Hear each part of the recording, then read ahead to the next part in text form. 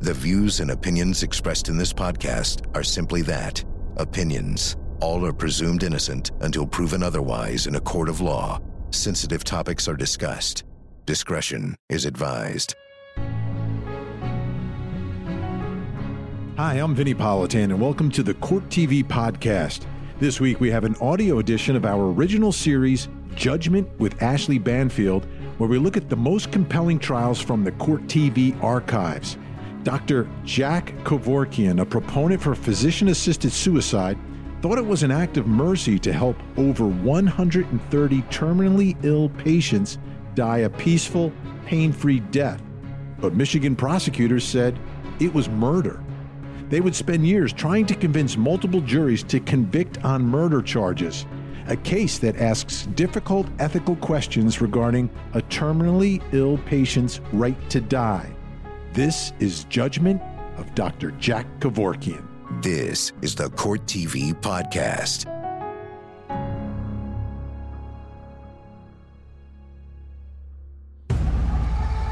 I stated emphatically that I helped Thomas Hyde in his merciful suicide. I supplied the van, which was my personal van. I supplied the gas. I supplied the tubing and the mask and all necessary equipment. I put the mask over on Mr. Hyde's face. I turned on the gas on the main valve on the tank. I instructed him then if he was sure, then all he had to do was move his left forearm a bit and pull. He then pulled the string and the clip came off the tubing. He then went on and died.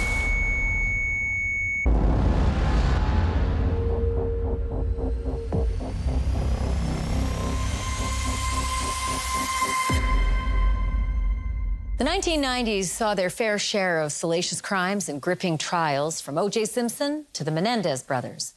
Tucked into that decade was a series of trials that raised tough questions about the right to die. At the center of the conversation was a quirky pathologist from Michigan named Jack Kevorkian, a man who would earn the dubious moniker Dr. Death.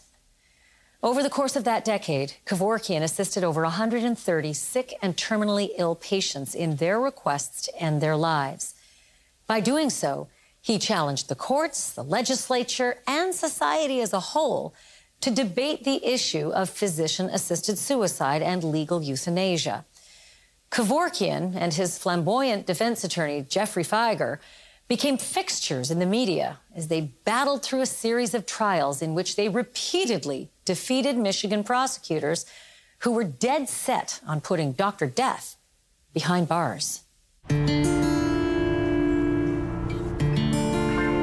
If you asked anybody in the United States, name famous people from the state of Michigan. Henry Ford invented the car. President Gerald Ford. Madonna. Bob Seger. Kid Rock. And Dr. Death. Dr. Jack Kevorkian. The governor of Michigan in the 1990s, John Engler, saw that Michigan was in the headlines internationally every 2 weeks, courtesy of Dr. Kevorkian. Wasn't the kind of publicity that we wanted to get for the great state of Michigan. Jack Kevorkian was, by training, a pathologist. He was always sort of a renegade. He was always sort of a lone wolf. Very bright, very brilliant, quirky. Didn't really fit anybody's paradigm. Jack Kevorkian is a figure in the history of bioethics, and every conversation that we have, particularly around end-of-life care and physician-assisted suicide, maybe invokes him in one way or another.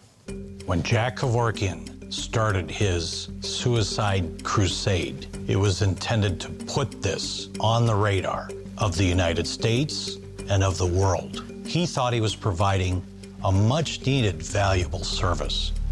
Society, the system, the courts, law enforcement looked at him as this guy's out of control. He must be stopped. And so it became, for years, this game of cat and mouse, with Dr. Death a couple of steps ahead for years. We're going to see if a jury of our peers will buy the prosecutor's argument that there was a secret, unwritten crime. Jeffrey Feiger, his attorney, for all his faults, all his flamboyance, genuinely cared about Kevorkian. I would say he loved Kevorkian. Feiger defended him for free. He gave him a house to live in. He wasn't just a client, and he wasn't just a friend. I loved him in the manner in which you could love Jack Kevorkian. He wasn't always easy to get along with. He was amazingly not just bright, but he was right. He was absolutely right. Dr. Jack Kevorkian made Jeff Feiger. Jeff Feiger made Dr. Kevorkian. When he spoke, he became very strident, and the way he would be portrayed invariably was that this man was a loose cannon. During the approximately 10 years that I represented him, I would say that I did about 90% of the speaking. I think it's significant, and I think it's apropos that Thomas Hyde died in a beautiful park setting in Belle Isle. You will hear testimony, ladies and gentlemen, and evidence presented in this case that will persuade you that before August the 4th of last year, the defendant, Jack Kevorkian, did in fact know Thomas Hyde, a young man who was suffering from what's known as Lou Gehrig's disease. The Thomas Hyde trial was the first trial. It was in Wayne County, Michigan, and it was much less of a circus than the other trials. And what will unfold during the course of this trial will show you that on the morning of August 4th, 1993, the defendant, Jack Kevorkian, picked up Thomas Hyde, and the purpose of that trip to Belle Isle was for Thomas Hyde to die. The world's attention is focused on what we are doing here. It's been said that there has been more attention placed in this trial than any trial that is presently pending or perhaps ever has pending in the world. You are charged with deciding in this case whether there has been a violation of Michigan law, which there hasn't been.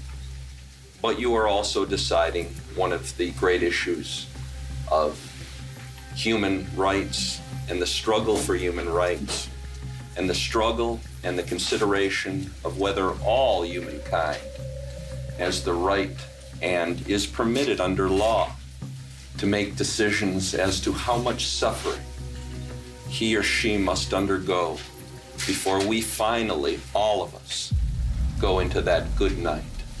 We have the tape, because a picture sometimes does say 1,000 words. Tom Hyde himself talks to each and every one of you now from the grave.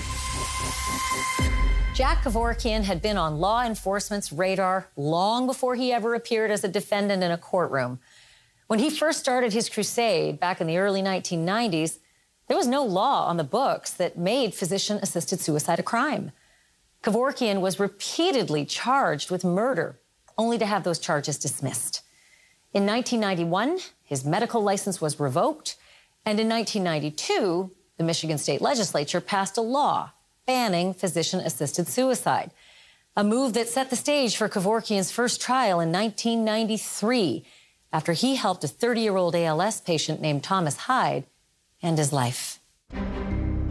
Officer Banks, let me ask you to think back to last summer, specifically Wednesday, August the 4th of 1993.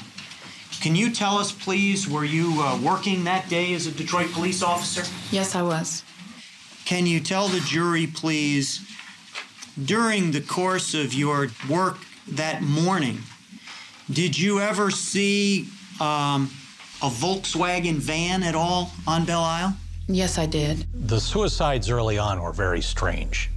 He would pick up the patient, he would assist them with their own suicide in his own rickety old Volkswagen bus, and then drive the bus somewhere or leave it where they did it, parked, and somebody would eventually find the patient who had died and trace it back to him.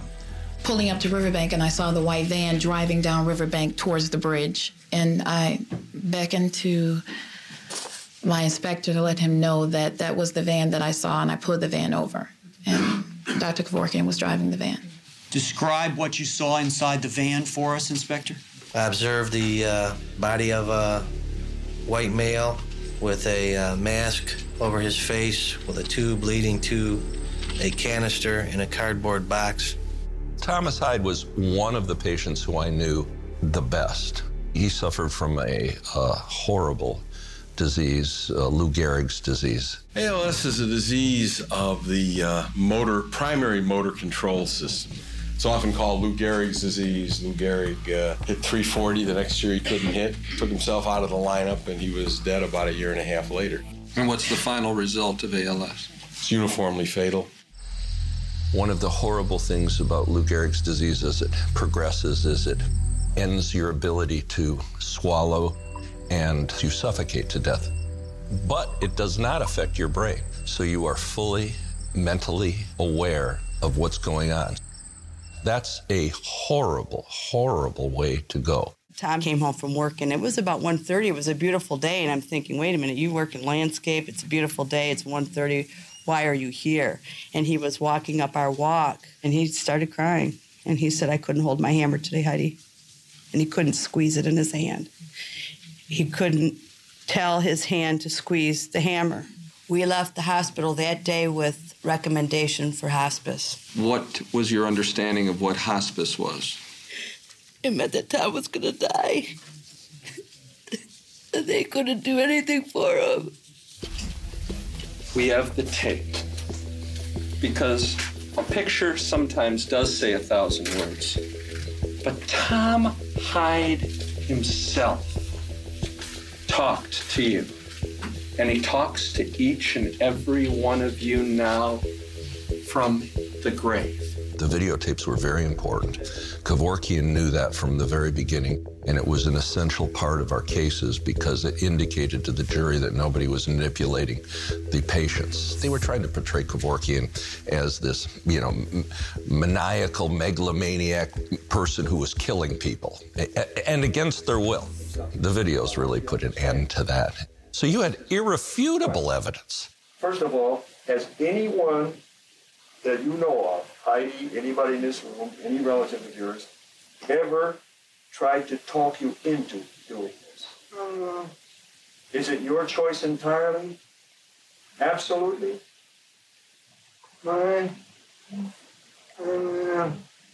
His idea. The two criteria that people normally look towards when they want to think about the conditions under which physician-assisted suicide is ethical are situations where conditions are terminal, meaning people will not recover from them, or when they bring about severe pain. What we talk about less, but probably should talk about more, is the idea of loss of control, the idea of high levels of dependency that a person might experience as a result of their illness. And I think ALS has several of those different features. Do you think Tom wanted to commit suicide? No, I know he did not want it. It's not a thought. I know he did not want to commit suicide. Did he commit suicide? Not in my eyes. What did he do? He ended his suffering. Did you ever feel that Dr. Kevorkian had ever done him any harm? Dr. Kevorkian was the only person that was willing to help him. He was the only person that could help him. A lot of doctors have told me that when they have a terminally ill patient in bed and they have the controller of that morphine and they're told, if you're feeling pain, once, twice. If you hit that thing too many times, it's fatal. Now, is that physician-assisted suicide? There's a long-standing ethical precept called the doctrine of double effect, and still part of the AMA Code of Ethics today. Under the theory of double effect, the intention is to relieve the pain, and the latent consequence is the hastening of their death. And so long as that wasn't what was intended, then you're sort of on morally solid ground there, according to the AMA. He's a free spirit trapped in this body. Tom is suffering so, and it's only a body. Right. His soul will be free. Right. What is your verdict as to the different guilty or not guilty of suicide assisting? We, the jury, find the defendant, Jack Kevorkian, not guilty of assisted suicide. There's very few people who wouldn't have said to themselves, if I was in that situation, I want Jack Kevorkian to be there for me. And what was the purpose of the meeting, Jack Kevorkian? The situation of my mother's suffering. Committing suicide? Yeah, ending her suffering. Okay, by ending her life? Yeah, that would be the way.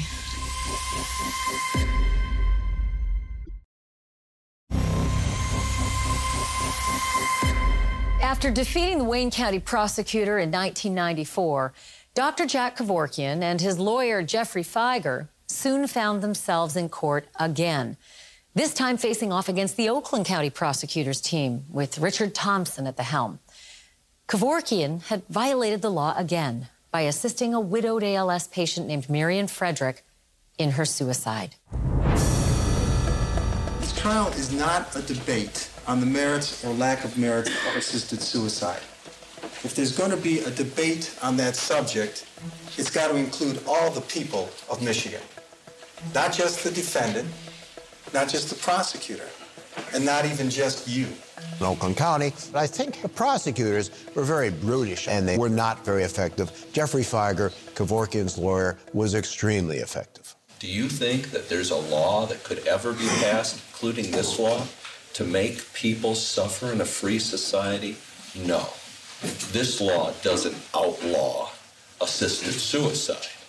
This law only outlaws somebody helping somebody else for having a bad hair day or saying, I'm just fed up with life.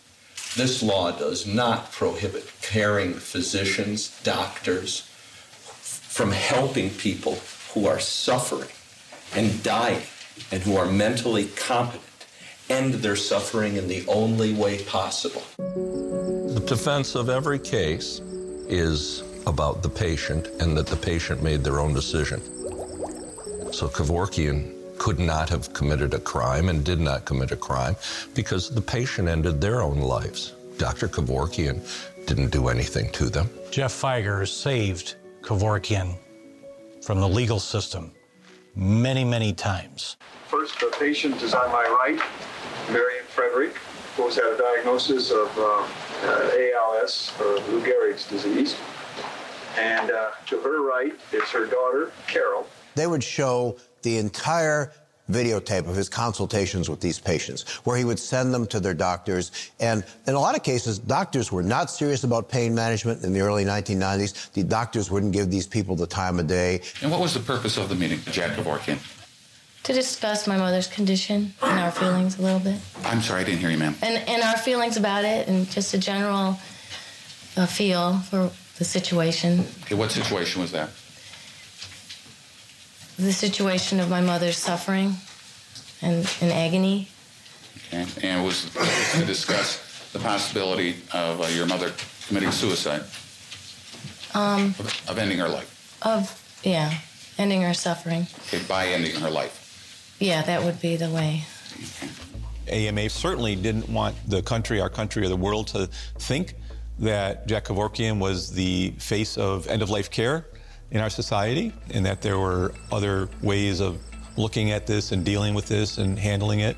This whole notion that we take for granted today of patients' rights, certainly of patient autonomy, our own personal right to define how we want to live and what is important to us, is really an invention of modern medicine and modern bioethics. Would you describe to the court and jury what any patient can do with regard to terminating the procedure prior to the final possible complications? Yes, it's my unwavering policy to constantly question the patient, and constantly, almost to the point of nagging, suggest that they not go on. Not go on with what? Not go on with the procedure. I understand now that you are you consider your life quality of life quite bad. Is that correct? This is yes, this is no. All right, what is yes? Show us yes again. That's yes, and what is no? That's no, okay. Your mother sent a letter to Dr. Kevorkian. Would you, for the record, please read what the letter says to Dr. Kevorkian? My dear doctor, I would like to establish contact with you because I see my options disappearing. I'm a 72-year-old widow who was diagnosed to have ALS. She has to lie down? Yes. There is a possibility that she could get a tracheotomy, but she didn't want that because she sees that as prolonging her life and prolonging her torture.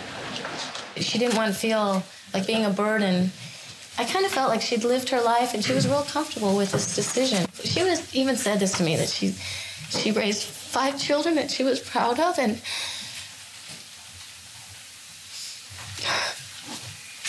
Does anyone have any doubt about her, the firmness of her decision? No. No. Have you ever desired that a patient die? Never. Within the framework of what you can make available to a patient, what's your desire? My desire is to aid this suffering human being as I would any suffering entity. There's a place in medicine for the alleviation of suffering, even when it involves the end of life, like we do it for our animals. If you're intellectually honest, you can't say that it's beneficent, meaning that you're showing kindness towards your pets and not provide that same beneficence to your fellow human beings. That was Kevorkian. When I wince at the suffering, I must do something. Even if I didn't wince as a physician, I must do something, despite any of my own philosophical ideas. My desire would be to see a patient pull the clip and then take off the mask. I'd actually instruct him to do that. Remember, you can take the mask off at the last instant. Even when you're getting drowsy, tear it off. They never do. They don't even think of doing it.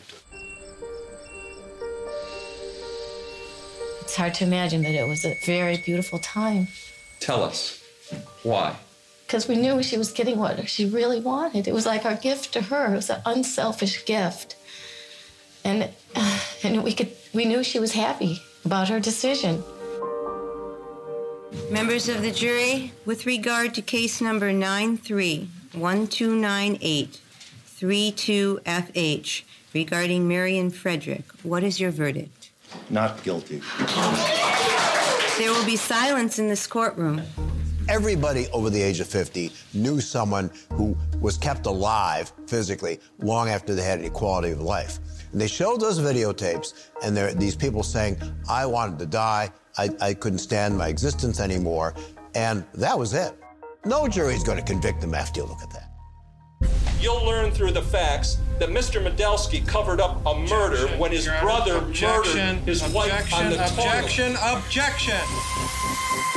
Dr. Jack Kevorkian and his attorney Jeffrey Feiger spent much of the 1990s in and out of courtrooms. They were fighting a never-ending barrage of criminal complaints in their quest to legitimize the concept of physician-assisted suicide in the U.S.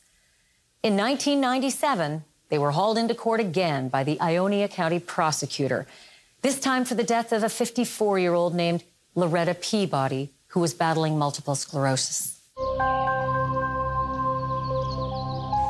I am the prosecutor, and as the prosecutor for this county, it is my job, my duty, my burden to go forward and present evidence to you, which will show you what happened on August 30th of 1996 in the city of Ionia. Feiger was a consummate master of psyching out the opposition. Feiger had run around bashing this prosecutor, and the trial begins. And Feiger points out the window and says, I was wondering, what's that building there? The young man says, well, sir, that's the Michigan State University Agricultural Extension Station. And Feiger, oh, yes, isn't that where your mother was injected with pig semen so that you could be born? And he sits down with a beatific smile. The prosecutor is apoplectic with rage and humiliation and fear, and he has to get up and do his opening argument. Now, when we talk about the burden of proof, you're going to be asked to agree unanimously that I have proven beyond a reasonable doubt that the defendant committed the crimes of assisting in a suicide, that he committed the crime of conspiracy to assist in a suicide, that he committed the crime of unauthorized practice, in other words, practicing medicine without a license, that he conspired to practice medicine without a license. This is a case in which normally people expect that in a criminal case such as this, that someone has gone to the police or the prosecutor and said, I've been the victim of a crime. I need the help of you. This is not such a case, and that is what's unique in all the Kevorkian cases. They are solely motivated and driven by the prosecutor's office himself.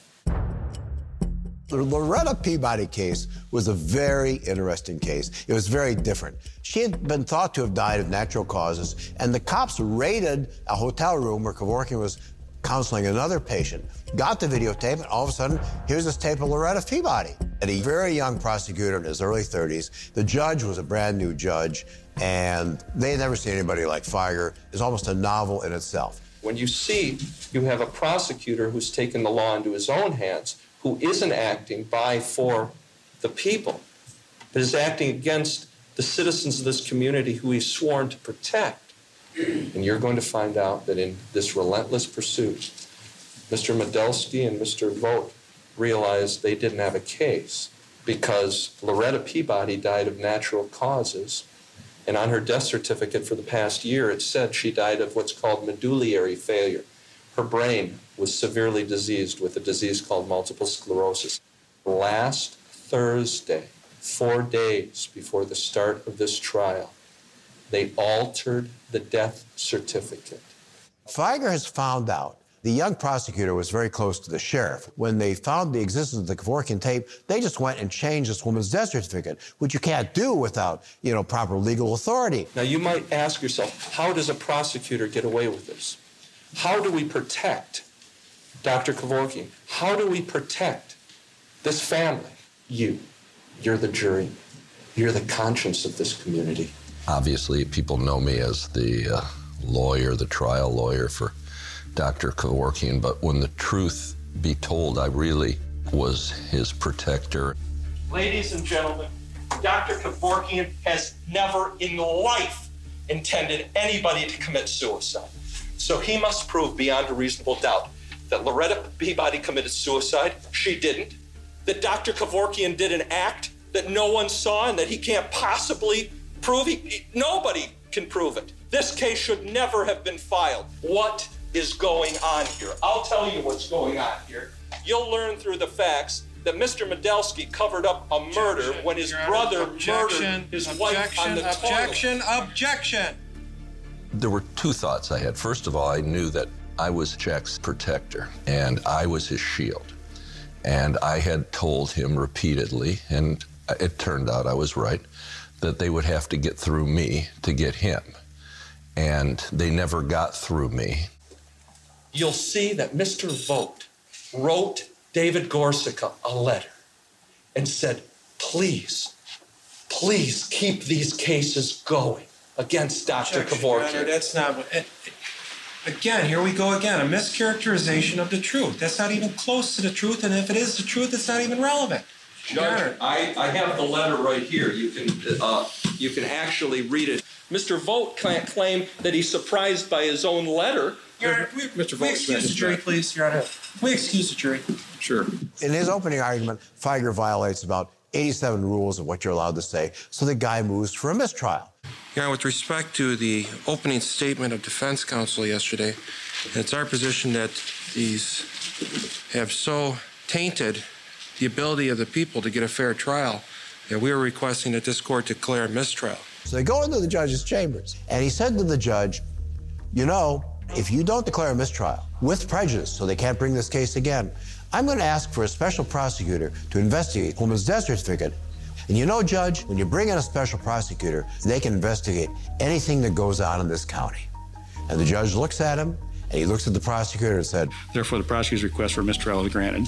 That's really been a largely untold story. It was absolutely brilliant. What's a reasonable doubt? If it's not necessarily murder, and no one can define when it's not necessarily murder, that's more than reasonable doubt.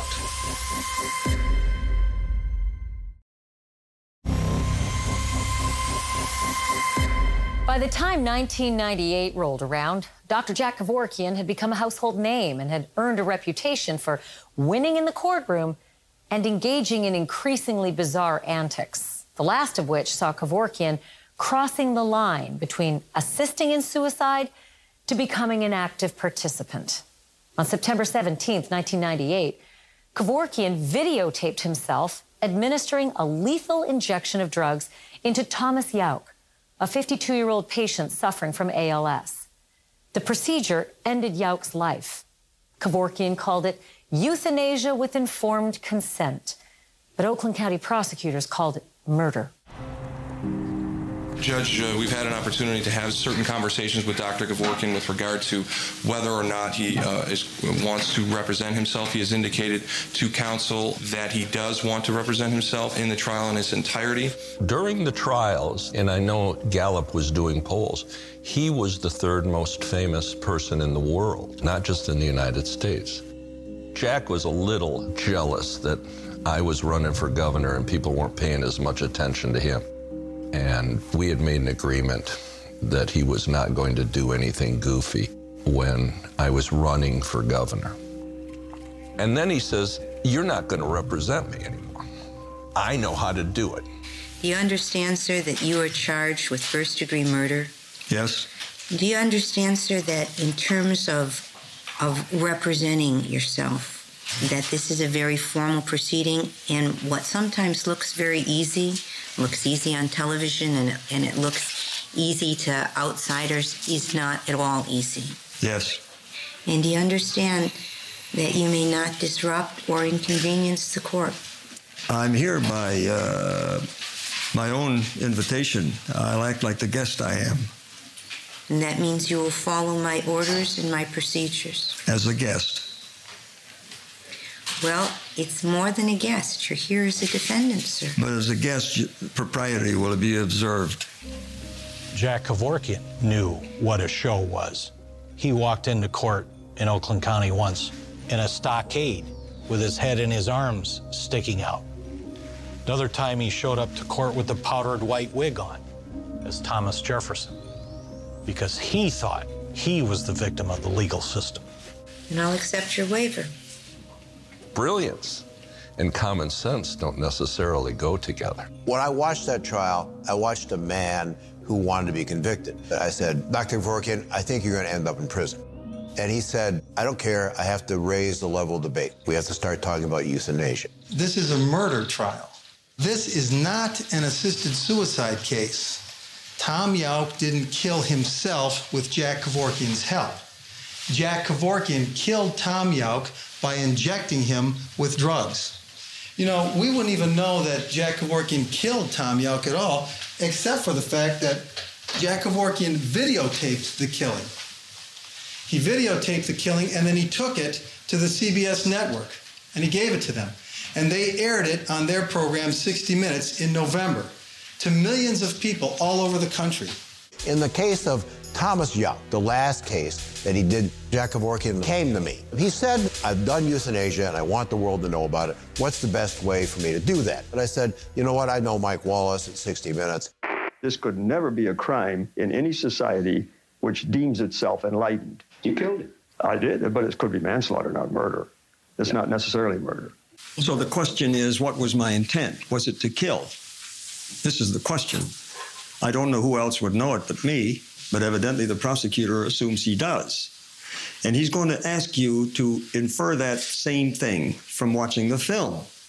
On Thursday, 16 September, and I'm going to have, Tom said he wants to go through. Tom, do you want to go ahead with this? Yeah. Shake your head yes if you want to go. That watching the film and watching the action going on and the result of the action, you deduce that was his intent, to kill Thomas Yauk. I can assure you, I don't have such an intent. I don't intend to murder anybody. Okay, Tom, we're all set. We're going to inject in your right arm. The debate about right to die doesn't begin with Jack Kevorkian. As early as 1975, you have a bioethicist and a moral philosopher named Jim Rachels, where he really convincingly argues that active voluntary euthanasia is not morally distinct from what was at the time called passive voluntary euthanasia, that giving someone a lethal dose of a medicine to end their life compassionately was no different than withdrawing ventilator support or feeding tubes and allowing them to die from a moral point of view. When Jack Kevorkian injected Thomas Yauk, he definitely took what he was doing to a new level. Whether he crossed the line then, I think he had been crossing some once already. And now, potassium chloride. Mr. Yauk, the ALS patient, he actually was enrolled with a hospice, a very good hospice. He chose, as some ALS patients do, to be tube-fed, ventilated, and he got to the point where some ALS patients get where the only muscles he could move were his eyelids. He could blink and nothing else. And so he couldn't even push the button on Dr. Kevorkian's suicide machine, right? Being enrolled in hospice, he could have, or have his family, call the hospice doctor, have him come to the home, medicate him for comfort, and turn off his ventilator. That's the route he could have gone. And one thing I don't know is why he chose to call Dr. Kevorkian rather than his hospice doctor. The outcome would have been the same. Did Tom know that you were making, in effect, an example of him? Yes. He did? Yes.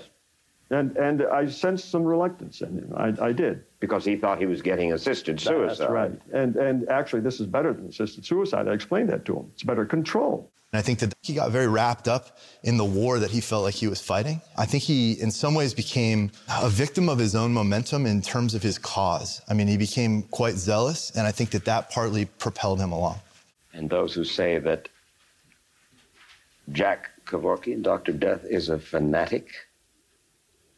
Zealot. The manner of death was homicide. Is that correct? That's correct, sir. Is homicide always murder? No, sir. When is it not murder?